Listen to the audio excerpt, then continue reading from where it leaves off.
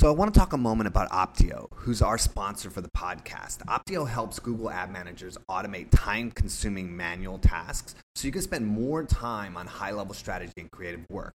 Optio analyzes your Google Ads performance and suggests new ways you can optimize the account. It helps you stay on top of bids, budgets, keyword management, and ad testing, and it also sends you email alerts if there are any sudden changes in your cost, impressions, clicks, and conversions, all of which will help you a ton. Right now, Optio is offering a special 6-week trial for all of you, our listeners. Just go to optio.com/SEJ. That's OPTEO.com/SEJ to get started. Thanks.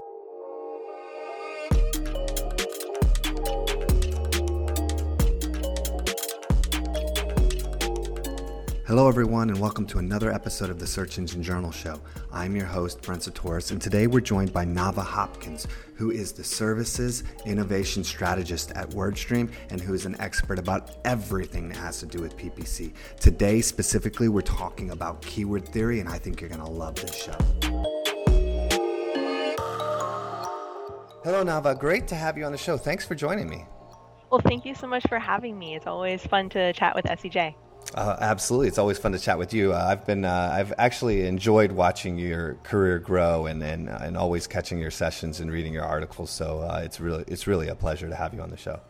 I remember the first conversation we had was talking about health drinks and like what recipes were perfect for smoothies. And like I knew that, like, all right, profit, health, like it's match made in heaven. Exactly, right? And I still do that. I actually just had a long conversation about smoothies. I'm now on some mushroom stuff called mud water. And so now I'm focused. It's like 6 different mushrooms and a couple other things. And it's really like supposed to be like an organic Adderall. Interesting. Yeah, like, how hard is it to get a hold of? Not. They have a website like MUD. WTR, I think, /WTR, mud water. So that's the newest thing I'm trying. And I've tried it a couple times. It's not the tastiest thing in the world, but it's definitely good. Fair enough. So I'm very interested in this topic that we're going to talk about today, and why I wanted to bring you on is I typically talk a lot about social media. I talk a bit about search, but one of the areas that I haven't really spent a lot of time talking about was PPC, paid search in general. And I wanted to cover that topic on a couple different shows. And so I thought about who would I really want to speak about PPC, and right off the bat, you came to mind, and specifically around some of the writings and some of the discussions you've had around keyword theory. And I thought one of the first things that people really bump into when it comes to setting up campaigns is keyword choice, right? But I think a lot of times we just brush past that rather quickly, and we really don't think about like how do we gather those keywords, how do we focus which ones are the right ones for us, and how do we get the complete list that we need, and especially when it comes to like thinking about what we actually expect to happen as far as like a consumer cycle. And so I wanted to ask you, to kind of lead us in on this conversation about keyword theory, but just what do you consider it to be? How do you approach it? What's the overarching kind of definition of keyword theory when it comes to paid? Sure. So keyword theory is kind of the staple of how I look at all of paid search, which is what are the keyword concepts that are going to give you the best access to your desired market at the most cost-effective and scale-oriented price. Now, part of that is the actual keyword concepts you go after. So, for example, going after attorney versus lawyer. But the other part of it is also what match types you select. As SEJ has done a great job of reporting, there have been a number of changes in how the match types function. And so I consider that keyword theory, not just looking at the keyword concepts, but at what match type, broad, mod broad, phrase, exact, you have those keyword concepts on, because how you match those keywords, what's effectively when you tell Google to stop trying to match your keyword to a query, can have a really big impact on whether the queries that you're showing up for are relevant to you. Are you exposed to auction prices that are not quite profitable? Are you being put into auctions because you're on a really restrictive match type that are cost prohibitive to you and your business? So there's a number of things that go into keyword theory. I would say that if you had to distill it down to just one general idea, though, it's how are your people searching, and how can you get access to them? So one of the things right off the bat when it comes to, all of this is finding the keywords you want to add, right? And so, Hmm. that's a whole area that we could dive into. And I kind of want to brush past it, but I do want to ask one question of you about that specific aspect is what do you think about the, especially like in AdWords and a lot of these places, they do recommended phrases, right? Like here's a pocket of phrases that, you might want to add and you can kind of quickly put together a list of keywords. Do you utilize those tools or do you think third-party tools do a better job of that? So I like using every tool possible because even garbage can be used for scrap into beautiful things. Hmm. And this is not to say that the keyword planner is garbage, but what it is to say is that the keywords that are going to be suggested are all going to be on what's called broad match. So I actually sometimes love the ideas that come out of the keyword planner. They can be exactly right, but because they're added on broad match, you don't actually guarantee that you're getting that specific idea. You're getting a synonym, you're getting an implied word. Only one word has to be there. My favorite way of doing keyword research, ironically enough, is actually doing either DSA or dynamic search ads where I'm targeting bits of the site. So for the SEOs in the audience, this is where you guys get to shine because those sites are beautifully SEO. Google can easily crawl them. And when you run that DSA campaign, you're actually given back a list of actual things people searched in relation to your site, your service.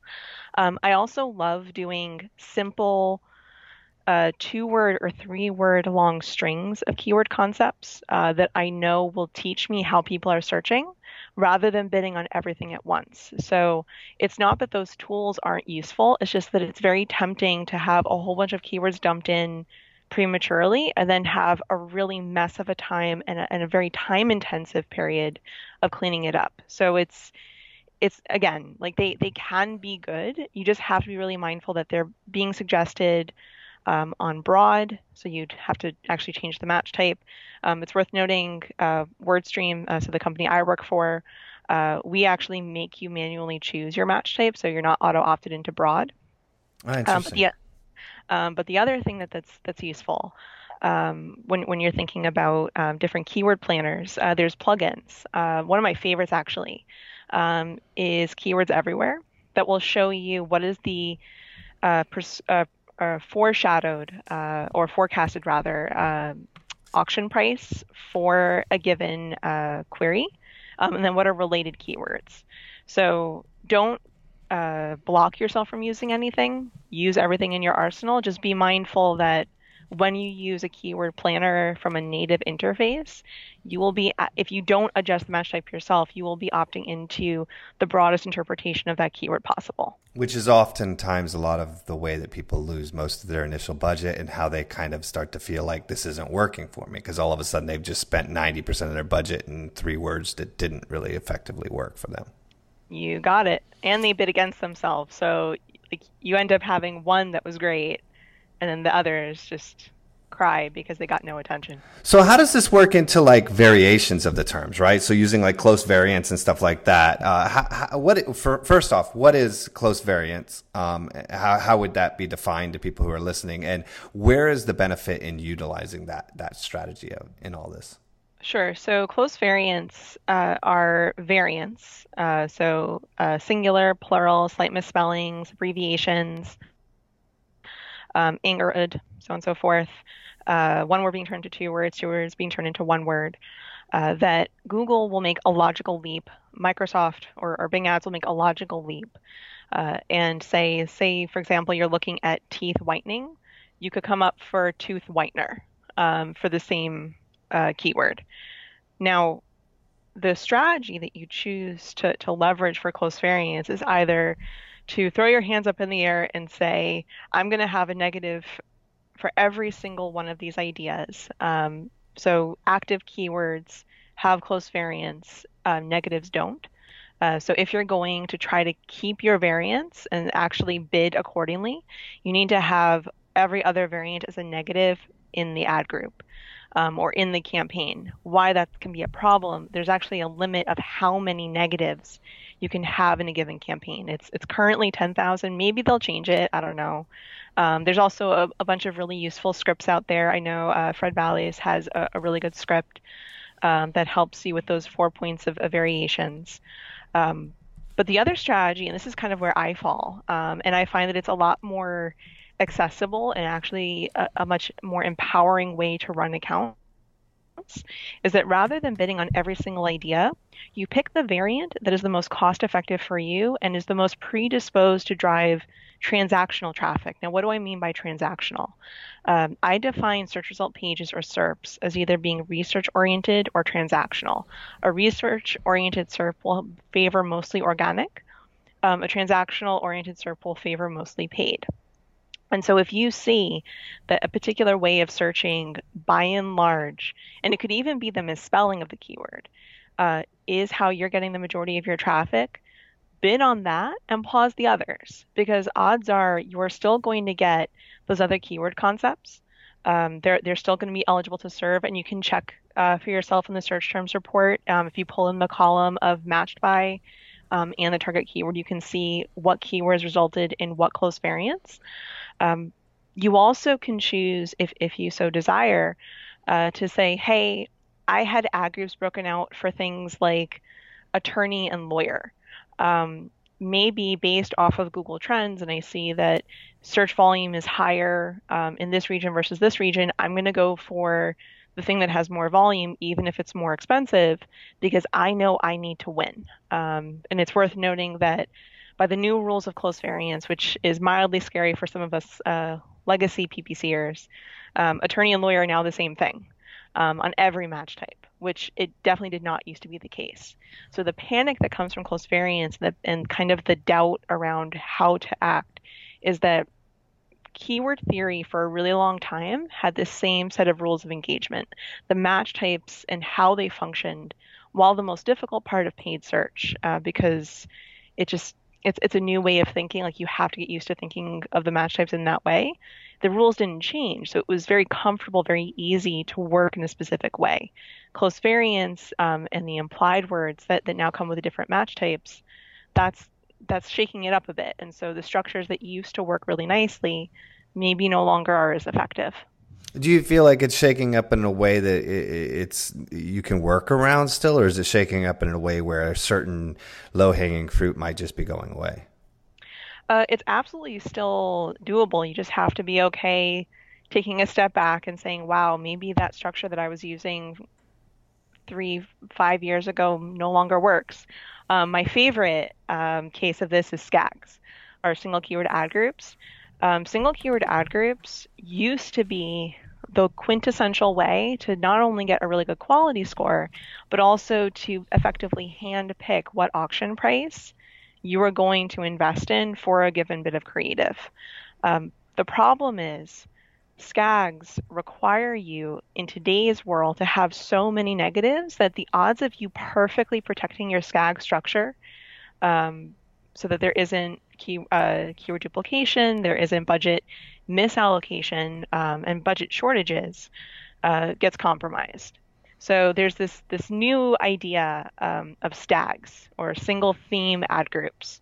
And these are really a way to bypass the close variant issues where, for example, say you were to have an ad group of lawyers near me, best lawyer near me, lawyers taking clients and you have each of those keywords as an ad group. In today's world, those would be one ad group.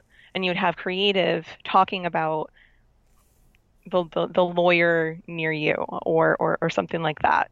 And I know we may or may not have time to chat about it. We were talking before around audiences, but that's another way to kind of protect your variant and protect the intent. Well, let's go ahead and go into that because that ties really well into here. That essentially, if this is sounding extremely scary to a lot of people, audiences is really kind of the other side of this, and it's where it's making a lot of this entire process more effective by really using what Facebook started with psychographic targeting, and a lot of their kind of audiences and their their systems have kind of set the standard for really focusing on types of people instead of keywords that people would use. And that's essentially, is that kind of a decent explanation of what audiences is, or how would you define like audiences? So audiences are targeting buckets. I look at audiences much like I look at device targeting, location targeting, time targeting. It's telling Google where to put your money or where not to put your money. It's telling Microsoft where to put your money or where not to put your money.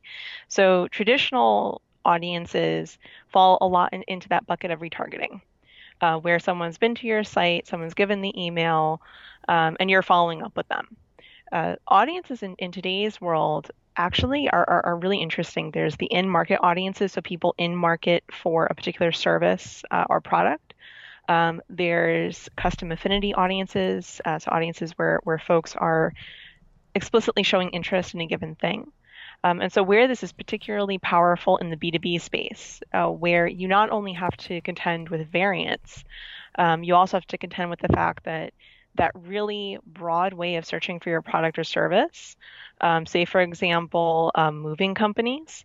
Moving companies could be talking about a company looking to move a block down the street. It could also be looking at freight shipping hundreds of servers across the country or across the globe. So when you have an audience that you can exclude, say, for example, someone's in market for buying a house and you exclude those, you've now protected your B2B investment. Really fun fact actually about Microsoft. Microsoft layers now that through their acquisition of LinkedIn, you can actually target people at specific companies who have specific jobs. Granted, it's in beta, so they have some kinks to work out. But what's really exciting about that LinkedIn targeting piece is that when we invest our marketing budget, our marketing dollars, we now can tell Google, I not only want you to think about people who are searching in this given way, I want you to take into consideration their past behaviors so that you can, when you effectively pre-qualify people to get access to your budget, you know that it's worth, the juice is worth the squeeze.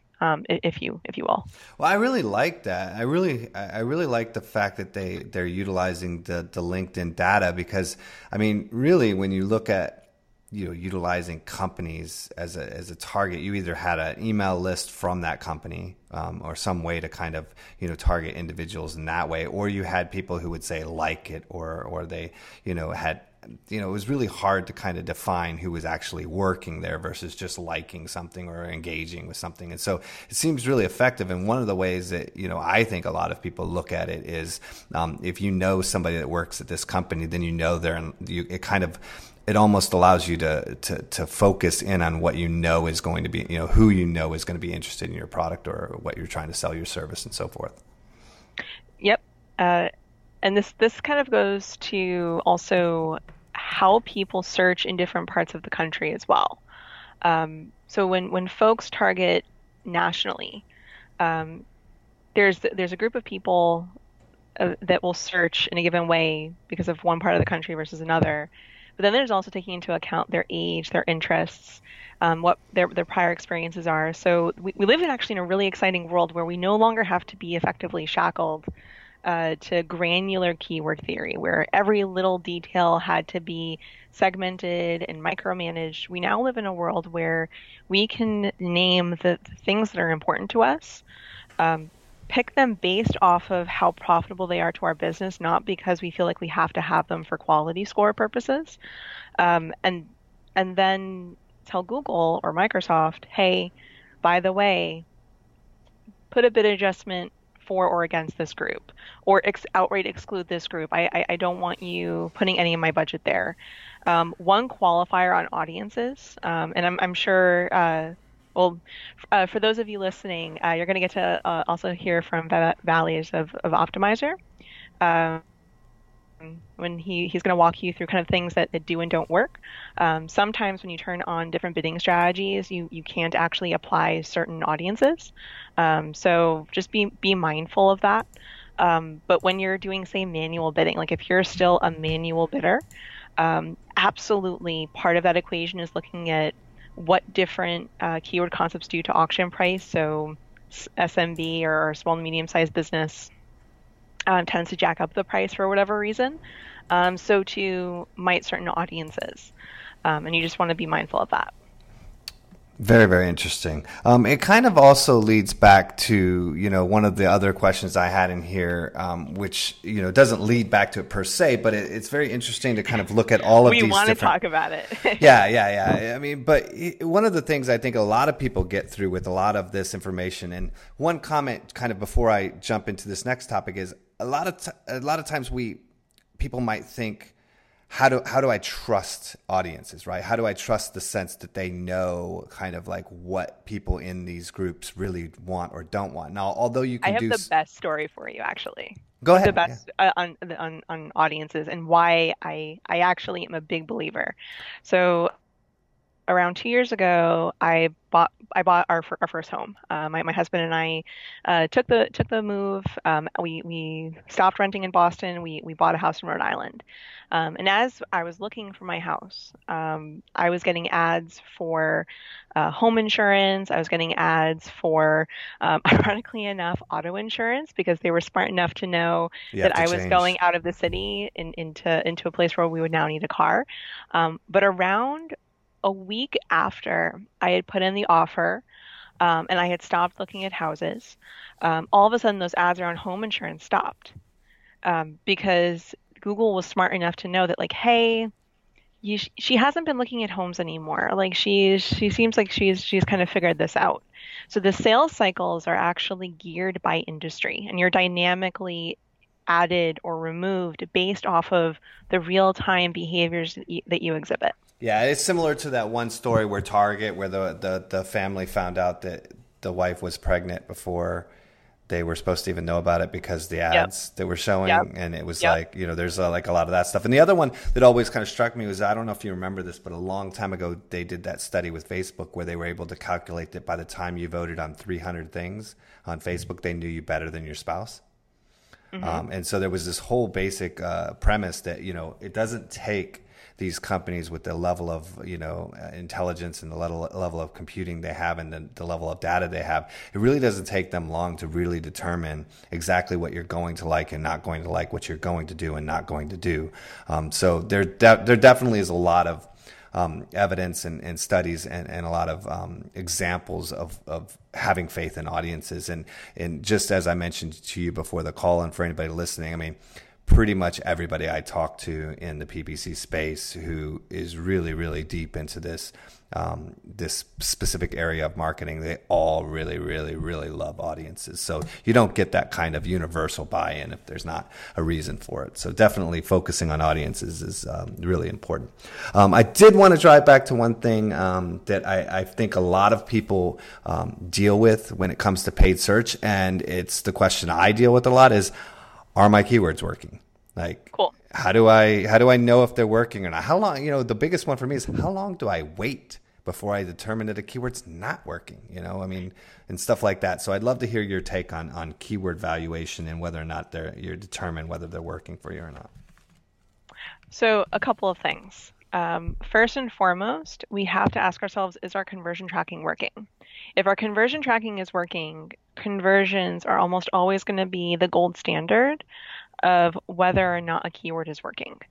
The reason why I say almost always, sometimes conversions are tricky, and sometimes there's a multi-step funnel that you can't perfectly protect against. My favorite example of this is you have keywords converting like bananas, but then your sales team can't actually close the deal on those leads. So you're converting, like marketing's doing its job, but there's a disconnect in sales. So like that. Put that aside. If you do not have conversions, the supplementary metrics I like to look to, number one is actually, of all things, impression share. And the reason why I like using impression share to assess if a keyword makes sense or not, first and foremost, I'm a pragmatist, and I'm also lazy. I don't want to have to do more work than I need to, and I want to make sure that what I go after, I am predisposed to win, because who doesn't Who like doesn't winning? want to do that, Yeah, right? exactly. So if a keyword concept is putting you in a place where you're losing a lot of your impression share to rank, meaning that you're either underbidding or you've really, really just been struggling to get that volume behind it, so that you end up getting that nice quality score. Which for those that follow my work, that I'm not a big fan of focusing on quality score, but like in this case, when you're assessing and helping to diagnose a keyword if it's working or not, looking at that volume piece, looking at the average cost per click that you're currently paying versus what that top of page and absolute top of page, do those numbers align? Um, could you fit at least 10 of those clicks in your day? Because if not, you're banking on a better than 10% conversion rate, which is just not realistic. So those are some of like the supplementary cues. In terms of how long to give a keyword, you have a 2-week learning period baked into any net new thing that you do when it comes to paid search. Paid anything really. 2 weeks is fairly standard. Where that cycle gets longer or shorter comes into how much you are willing to invest. So I'm a big believer of investing aggressively in the beginning, that you then have enough data to make a decision that you could optimize quickly and efficiently later.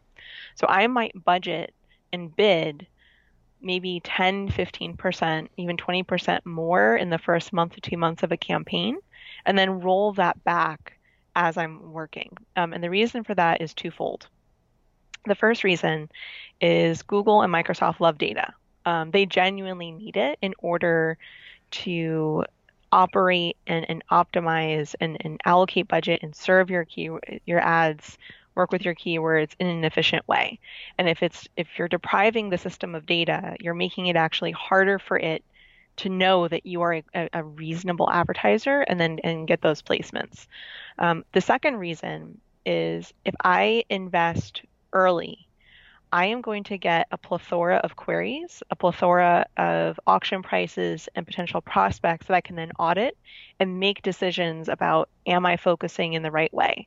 Whereas if I start off stingy and kind of those quote unquote testing budgets, which I hate by the way, it's almost always better to have a larger budget at the onset of a relationship that you get the buy-in that you're going to pull back than to start off super small where you'll have no data, because then you can't assess anything. Like, what kind of meaningful decision will you make off of 100 impressions and 2 clicks? Um, you're not. So it's better to invest aggressive in the first month to 2 months, but then know that you're going to pull back and audit those queries.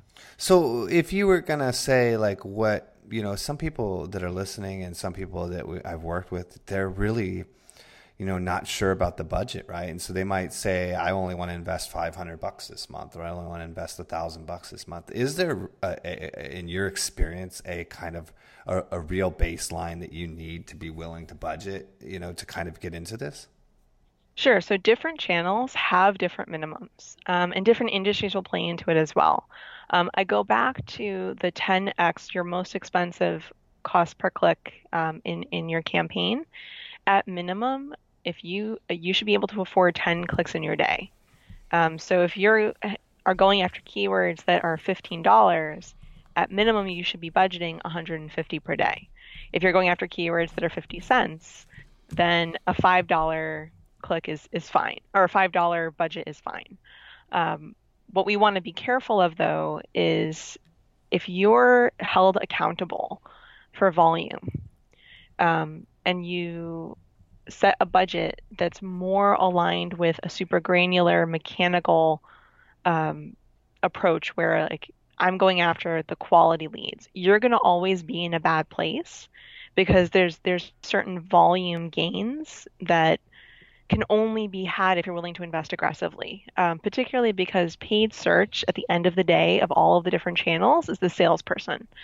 Its job is to target folks who are actively searching for what you do.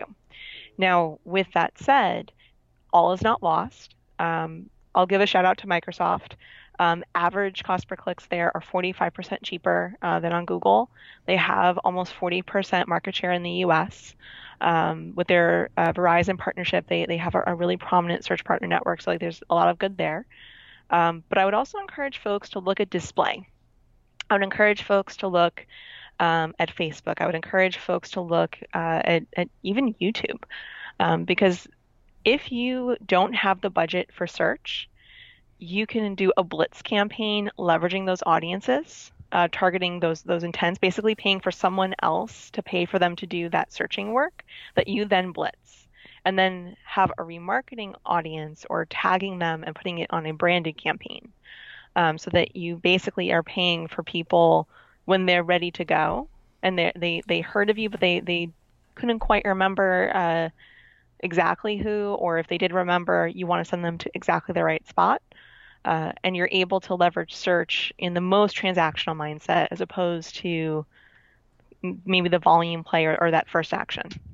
It's really interesting. One of the ones you didn't mention, and I'm curious you to just kind of touch on, would be like Instagram. I've actually, here's the funniest thing I was telling somebody the other day.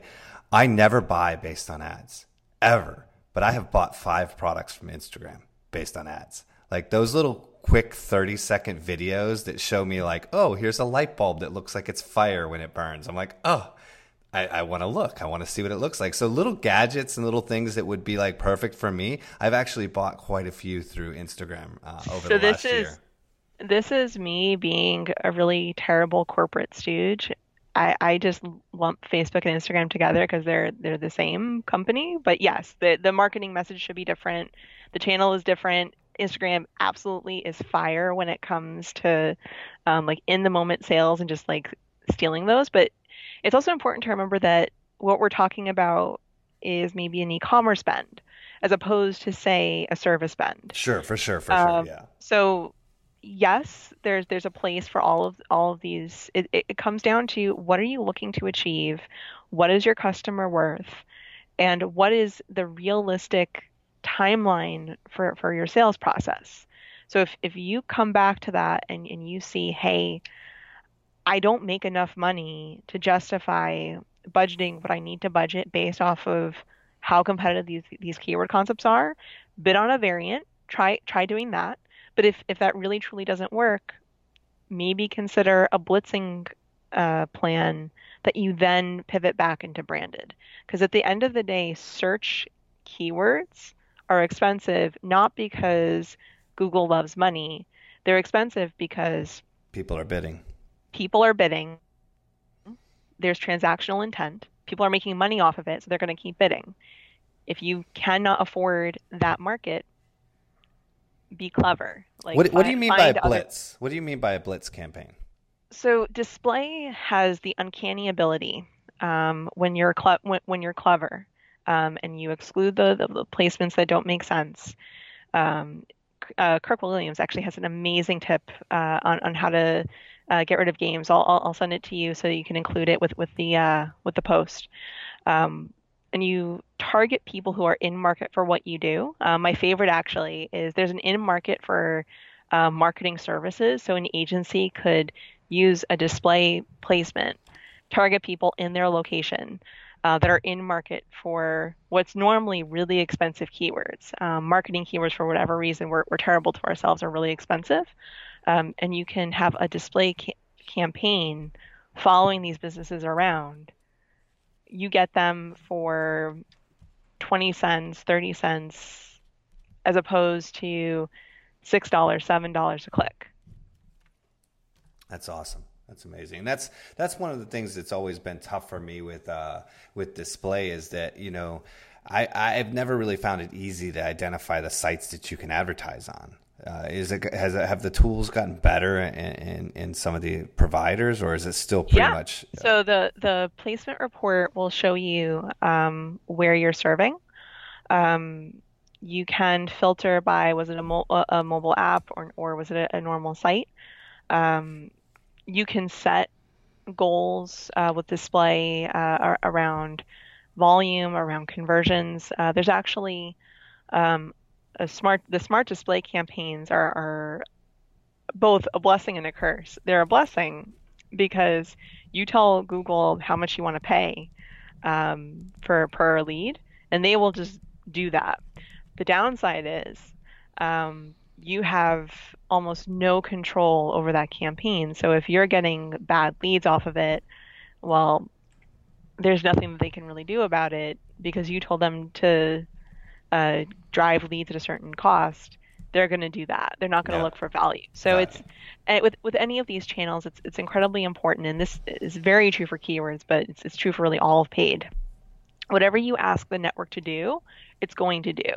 So if you're asking it to bring you volume, like bring me all the conversions you cannot hold it accountable for the cost of the individual conversions or for the CPA.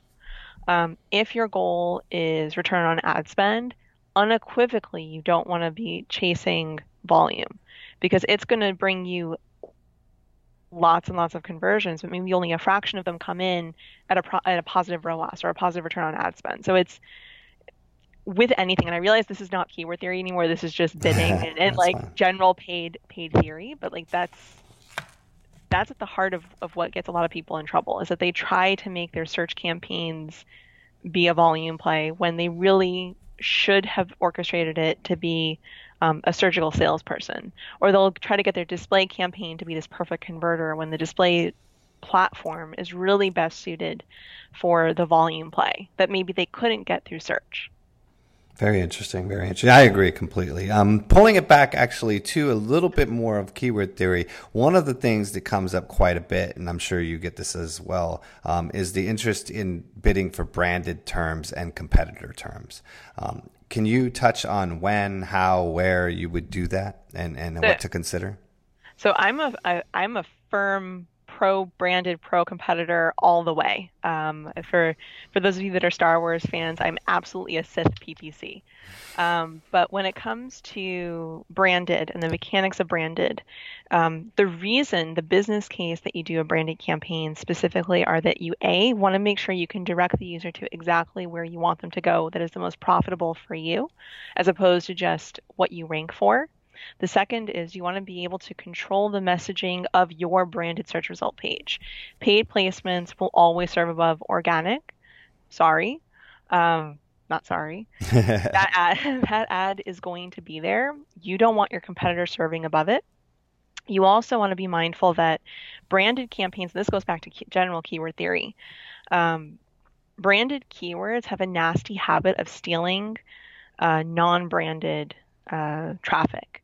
Because if you're bidding, say, for example, teeth whitening on modified broad or even phrase, um, crest teeth whitening would absolutely be a valid query and would probably come in far cheaper than just generic teeth whitening because branded clicks tend to be cheaper. So you want to make sure that you can protect those metrics, have it live in a campaign to the side where the branded term is a negative everywhere else. So your non-branded queries can do the job that they need to do without having their budget siphoned off into branded queries. The final reason I actually like doing branded is because when you have a campaign that has the powerful, beautiful metrics of branded, it actually can lift the overall performance and trust that Google, and to be fair, Bing and Microsoft as well, have in your other campaigns.